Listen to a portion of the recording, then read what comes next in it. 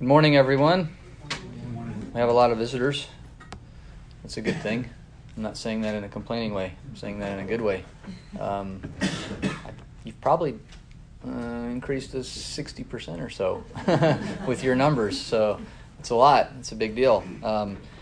It's nice for the external things, like just having more people to talk to, and I don't have to always talk to Kelly. No, I'm kidding. The singing and things like that and meeting new people. But I think the most encouraging thing is like people who we don't see on a daily or weekly basis found us where we meet on Sunday because they wanted to worship God. That's really encouraging. And it's just a reminder that we have brothers and sisters out in the world all over the place living their lives and serving God in the same kind of effort that we put in. So thanks for coming and giving us a reminder of that.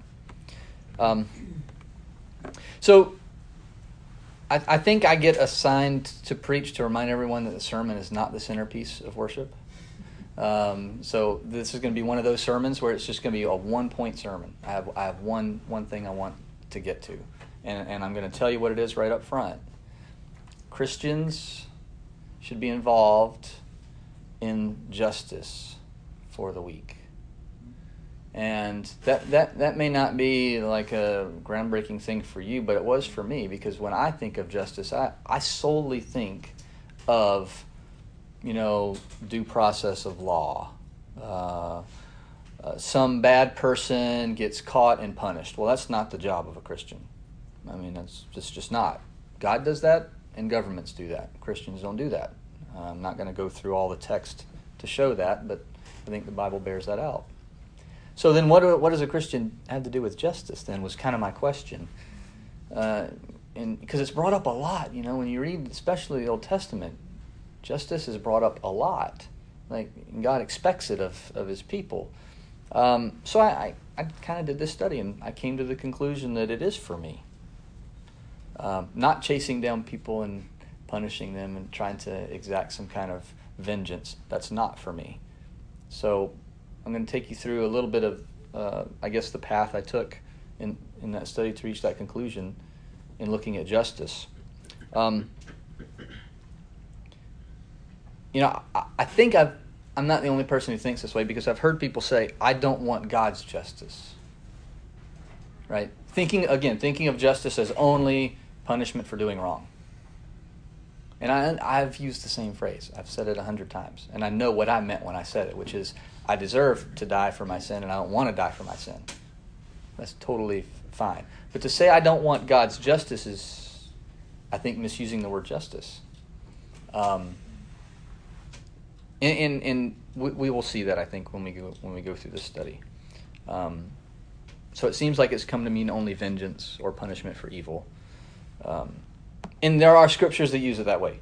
We're going to flip to a lot of scriptures. I'll try to give you some time, but I may not give you enough time. So just be prepared. Proverbs 29:4 is one verse in which the word justice is used exactly the way I think of it. The king gives stability to the land by justice, but a man who takes bribes overthrows it. Right? So there's a ruler. His job is justice in the land, and he gives stability to the land. Isaiah 40, verse 27. Why do you say, O Jacob, and assert, O Israel? And this is Jacob saying this, right? My way is hidden from the Lord, and the justice due me escapes the notice of my God. Well, that's clearly punishment, like righteous punishment, correct punishment. I'm a bad guy, and I think, oh, God doesn't see me. Right? And so the justice escapes the notice. 2 Samuel 8:15. Again, this is the ruler, picture of justice. 2 Samuel 8:15. So David reigned over all Israel, and David administered justice and righteousness for all his people. This is the way I have always thought about justice, but it's only that narrow way. Christians don't do these things. We don't punish criminals. We don't enact laws. We don't enforce the law, right? I don't go out on the street and chase down people who are breaking the law and enforce them because I'm a Christian. That's not my job. So what is it? What do we do? How do we participate? It could be Okay, this was a possibility that occurred to me. It could be that my role in justice is simply don't pervert it. Like, God and rulers are carrying out the justice, but I do have a role, which is always tell the truth and don't hide the facts, and that's my role, right? That's the Christian role, and that's taught all over the place. Exodus 23, verse 6. Exodus 23, right? So you'll find this a lot in the law. We'll look at Exodus, Deuteronomy, and again 1 Samuel. Exodus 23, 6. You shall not pervert the justice due your needy brother in his dispute. Okay, there's my responsibility. My needy brother has a dispute and there's something going on, I could pervert justice by giving false testimony or not giving testimony pertinent to his case, right? I see it's going one way, and maybe that way is favorable for me, and so I just withhold some facts. That's perversion of justice. Okay, well, maybe that's my responsibility. Deuteronomy 16:19, same kind of thing. The second giving of the law, of course. You shall not distort justice. You shall not be partial. You shall not take a bribe, for a bribe blinds the eyes of the wise and perverts the words of the righteous. That's Deuteronomy 16:19. It's said in like 3 different ways there. Don't be partial, don't distort justice, right?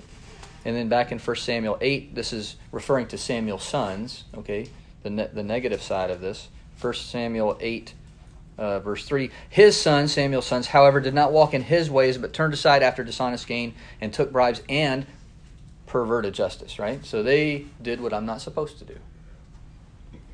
So God's people don't pervert justice, the bad people pervert justice. Maybe that's the non-government role, right, for justice. That would be nice and tidy, kind of.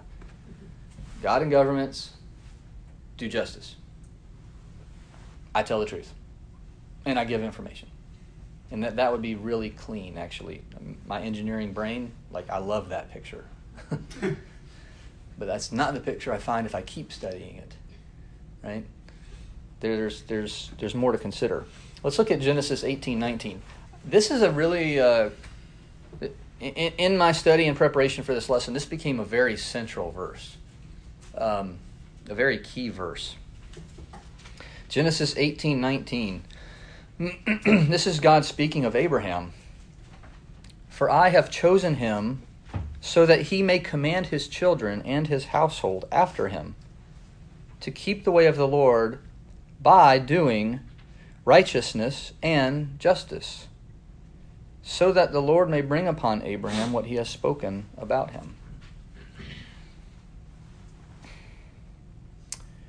God actually tells why he picked Abraham. I mean, he's not saying, this is what about Abraham that inspired me to choose him. I chose him to do something, right? So that he may command his children to keep the way of the Lord by what, right? Keep the way of the Lord is really vague. I chose Abraham to teach his children to keep the way of the Lord. He could have stopped right there, but he says how? By, right? Doing righteousness and justice. And the reason this verse became very key is because those 2 words, righteousness and justice. Let's see if I can remember. Righteousness. Tzedakah. Tzedakah is the Hebrew word. And justice here is mishpat. Sorry, I accented that wrong. Mishpat. It's on the 2nd syllable. These 2 words are found together 46 times in the Old Testament. And this is the first time you see them together. 46 times. And the reason I found it interesting is the righteousness, the tzedakah word, it means, it's sometimes translated justice. But it's the way I think of justice, right? I sit back and I watch justice happen over there and I'm like, yes, justice. Right? Because it's not an amoral thing or it is a right thing happened when a wrong to fix a wrong. It's that kind of righteousness, righteous justice, right? Mishpat is also translated justice, but it's as vanilla bland as you can get. It means due process of law kind of thing. I mean, it has no morality. Well, no, there are out of the 6 definitions, there are 2 definitions that hint at like, okay, this is fitting kind of thing. Not necessarily right and wrong, but sort of it's fitting. So, you know, a little bit of morality in there, but it's really more cold. Justice. There is a due process. You are interested in due process. You know, whatever that is. Well, you know, I can put together a due process that's always in my favor if I want to, right? I mean, I can do that. Governments do that. They can put together, I mean, that's how, you know, casinos are built. They have a very structured process for how they run their organization, and it's always in their favor. Due process, right? But when you put these 2 words together, there's a right thing, the tzedakah, the righteousness, married to the due process. Now it gets really interesting. And the thing about Genesis 18:19 that makes it interesting to me is it's not applied to a ruler, a king. Now it is applied to God in other places, but it's not applied to God here. It says, I expect this man to teach his children and his household to do this. People are supposed to do these things. Right? And we'll get into the due process thing, but I don't mean it's like we're setting up court in our house about every decision that we make or something like that, right? Yeah, we'll get into that just a little bit. But these are those 2 words. I want to look at some other verses that have both of those words in them. We're not going to look at 46, right? But I picked out some of the ones that kind of stood out to me. Psalm 106, verse 3. Psalm 106, 3. How blessed are those who keep justice. That's the mishpat, right? You're blessed if you have some kind of due process, even if it's cold. Who practice righteousness at all times, tzedakah. You can't just have like some, and when I say due process, I mean like you have decided to take action. That's what I mean for an individual due process, right? Instead of like I'm going to sit back and I'm going to see justice happen over there, and I'm going to be really happy. I'm going to see injustice, and I'm going to be like, well, you know, I'm not God, so I can't go fix that. That person has no mishpat. There's no due process in that life. The person with the mishpat life, with the due process inside them, says, oh, I see justice over there. Okay, that's good. I see injustice over there. I'm going to go see what I can do about it. And then the righteousness comes in where you say, okay, I'm going to go see what I can do about it, but not for my gain. Not so I can find out who's the most influential of the 2 parties and get them on my side. I'm going to go over there because I want to bring some kind of rigidity and rightness to the injustice. Okay, Proverbs 8:20. I believe this is wisdom speaking. I forgot to look up the context, but almost the whole chapter of Proverbs 8 is wisdom calling out, right? Proverbs 8:20. I walk in the way of righteousness, tzedakah, in the midst of the paths of justice, mishpat. Right? So I'm walking in righteousness, which are like, I understand what right is, but I'm willing to act on it. I'm going to do something about it. Mishpat. Right?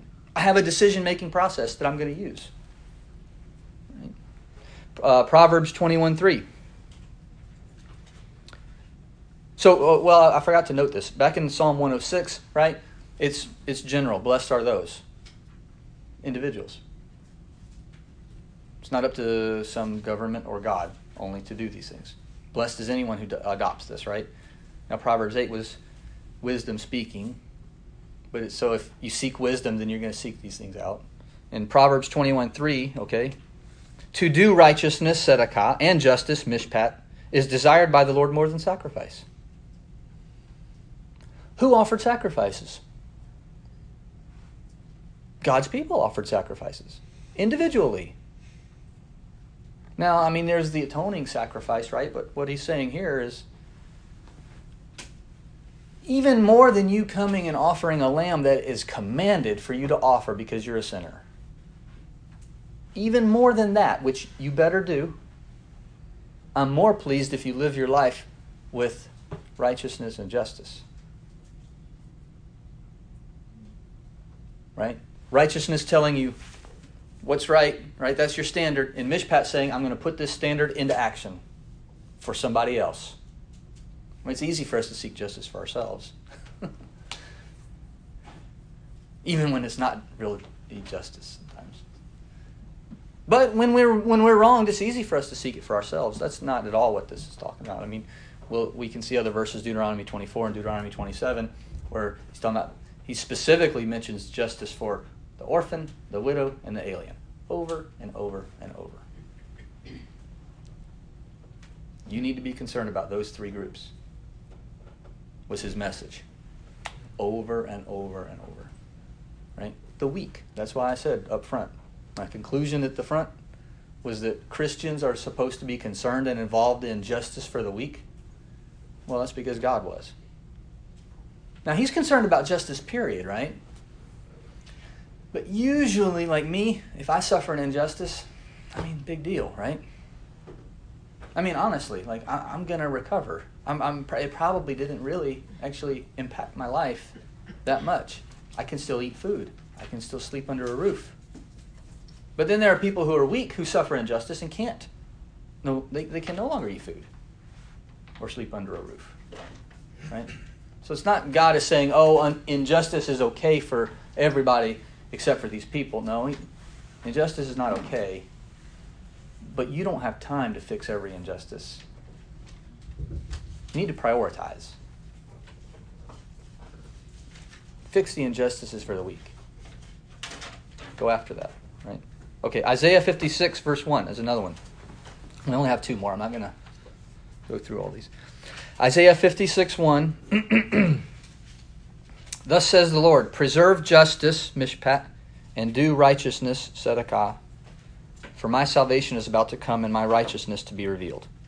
That's just a command to the whole nation of Israel.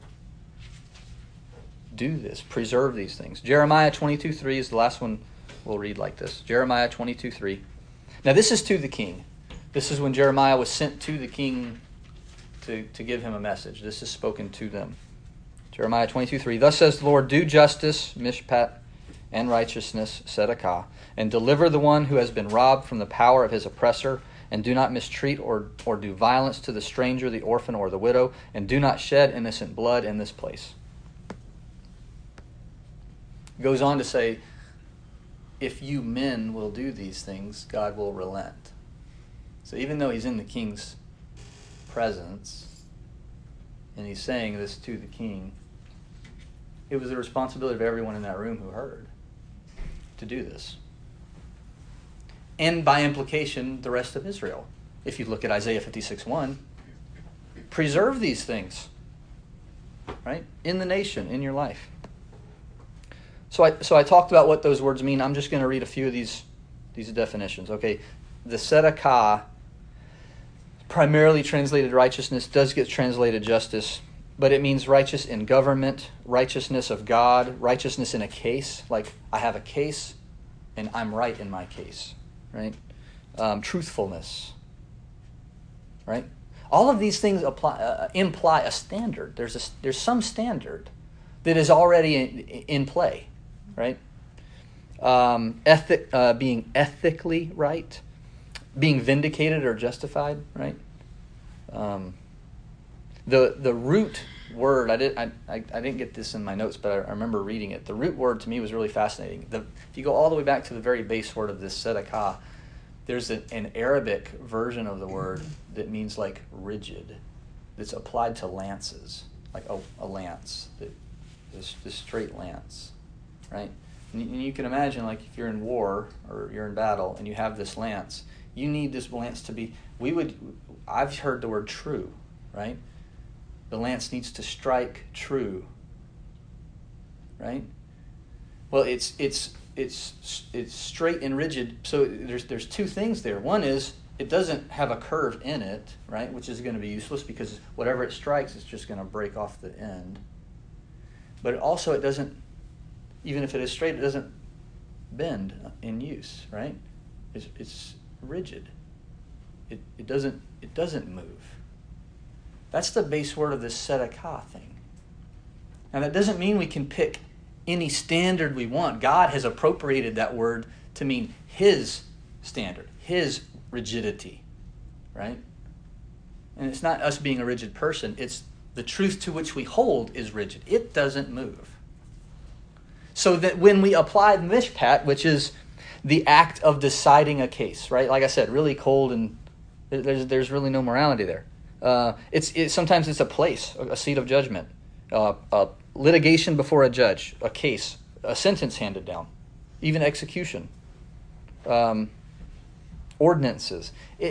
So that now I've got this tzedakah, this standard from God. Now I have a process for using it, mishpat, right? If you separate the two and you only do one or the other, you're missing.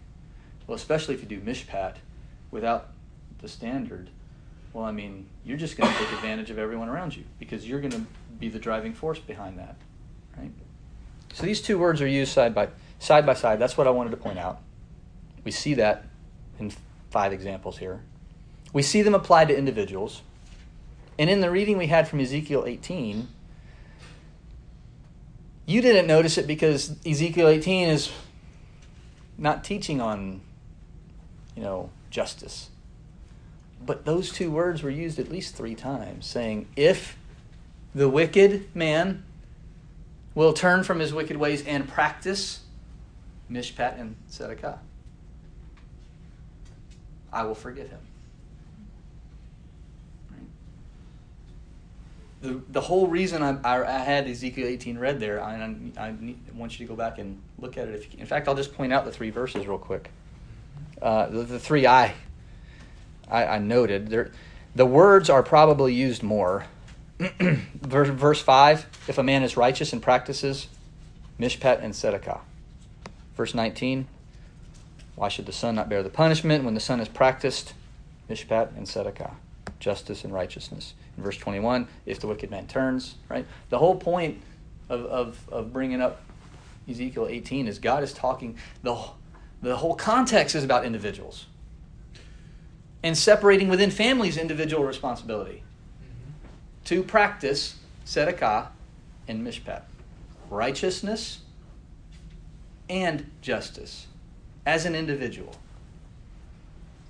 So my role is not let someone else carry out justice and just be there to tell the truth. That would have been so easy. I wanted to find that. Inside me, that's what I wanted to find. Yeah, justice is just not part of my life. I can hand that off to somebody else. That's not what I found. I found exactly the opposite. I need to know the standard of God well enough so that when I see injustice, not that I can go punish the evildoer, right? But that I can go provide justice to the one who was wronged. Have you ever thought about that? That there's 2 sides of justice? I never thought about 2 sides of justice until I did this study. I always only thought about, I guess God calls it vengeance, right? The punishment of the wrong. For me, that was justice. And that was all of justice. But it's not. Because you don't go punish an orphan if you're doing justice to them. What do you do for an orphan? You supply what has been taken from them. That's what you do. That's the only thing you can do. That's the only justice you can provide an orphan. What justice can you provide a widow? The only thing you can do is supply what is lacking. She's been wronged. But you can't go punish the evildoer. So you supply, you fix the wrong. That's all you can do. The alien, right? It's all the same thing. These are people who can't go fix the wrong themselves. God's people are tasked with that.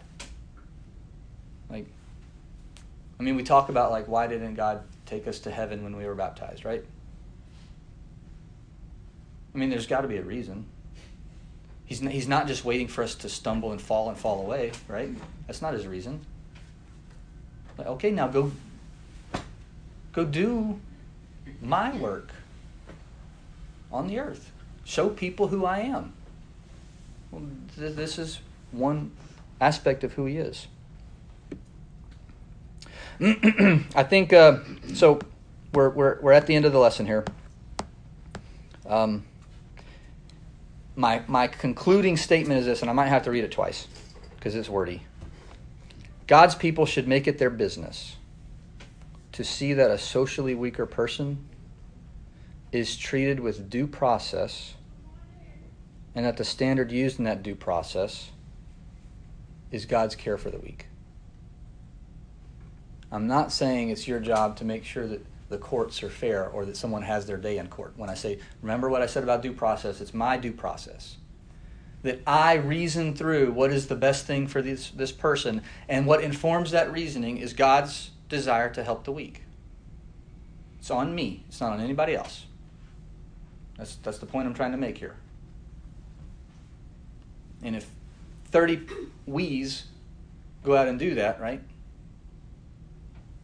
then 30 injustices get fixed. Right? Okay. So I'm going to read the conclusion one more time. Oh, I hear something. Is that me? No. Oh, okay. All right. All right, I'm going to read the conclusion one more time. God's people should make it their business to see that and when I say socially weaker, I mean in society, right? A socially weaker person is treated with due process, and that the standard used in that due process is God's care for the weak. Okay, so application, what does it look like? Turn over to James chapter 1, verse 27.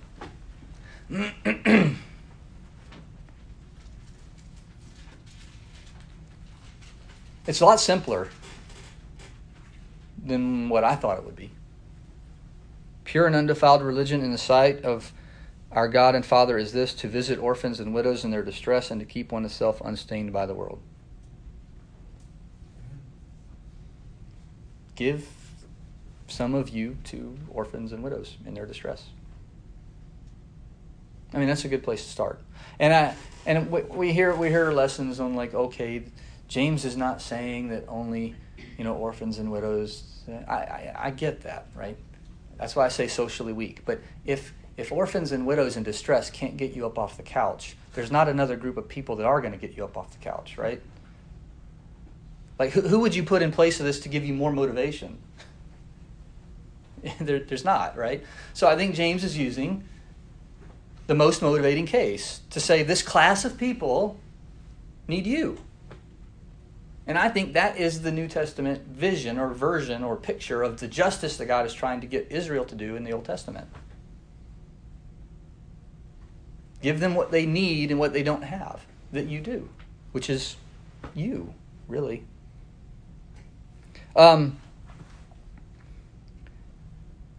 James actually shows us in chapter 2, I think, where this can go sideways. Look in James chapter 2, verses 15 and 16. This is someone who has abandoned mishpat and tzedakah.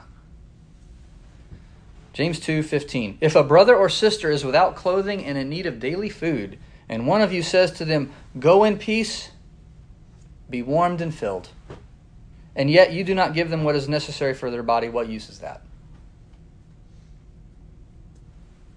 There's the counterexample.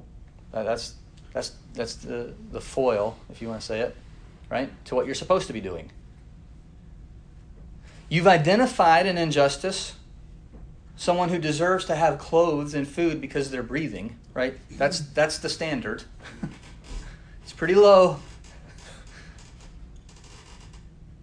But you said, no, I'm not going to apply the standard, right? I'm going to ignore tzedakah, and I'm not going to employ any action on my part to go fix it. There's the mishpat. I'm not going to give them any due process. I hope someone does. I'll pray for you. Right? I'm not saying prayer is bad. But if you're carrying a bag of groceries and somebody's starving and you say, I'll pray for you, well, right? That is, you're now part of the injustice problem in that scenario. You're inflicting injustice instead of undoing it. Okay.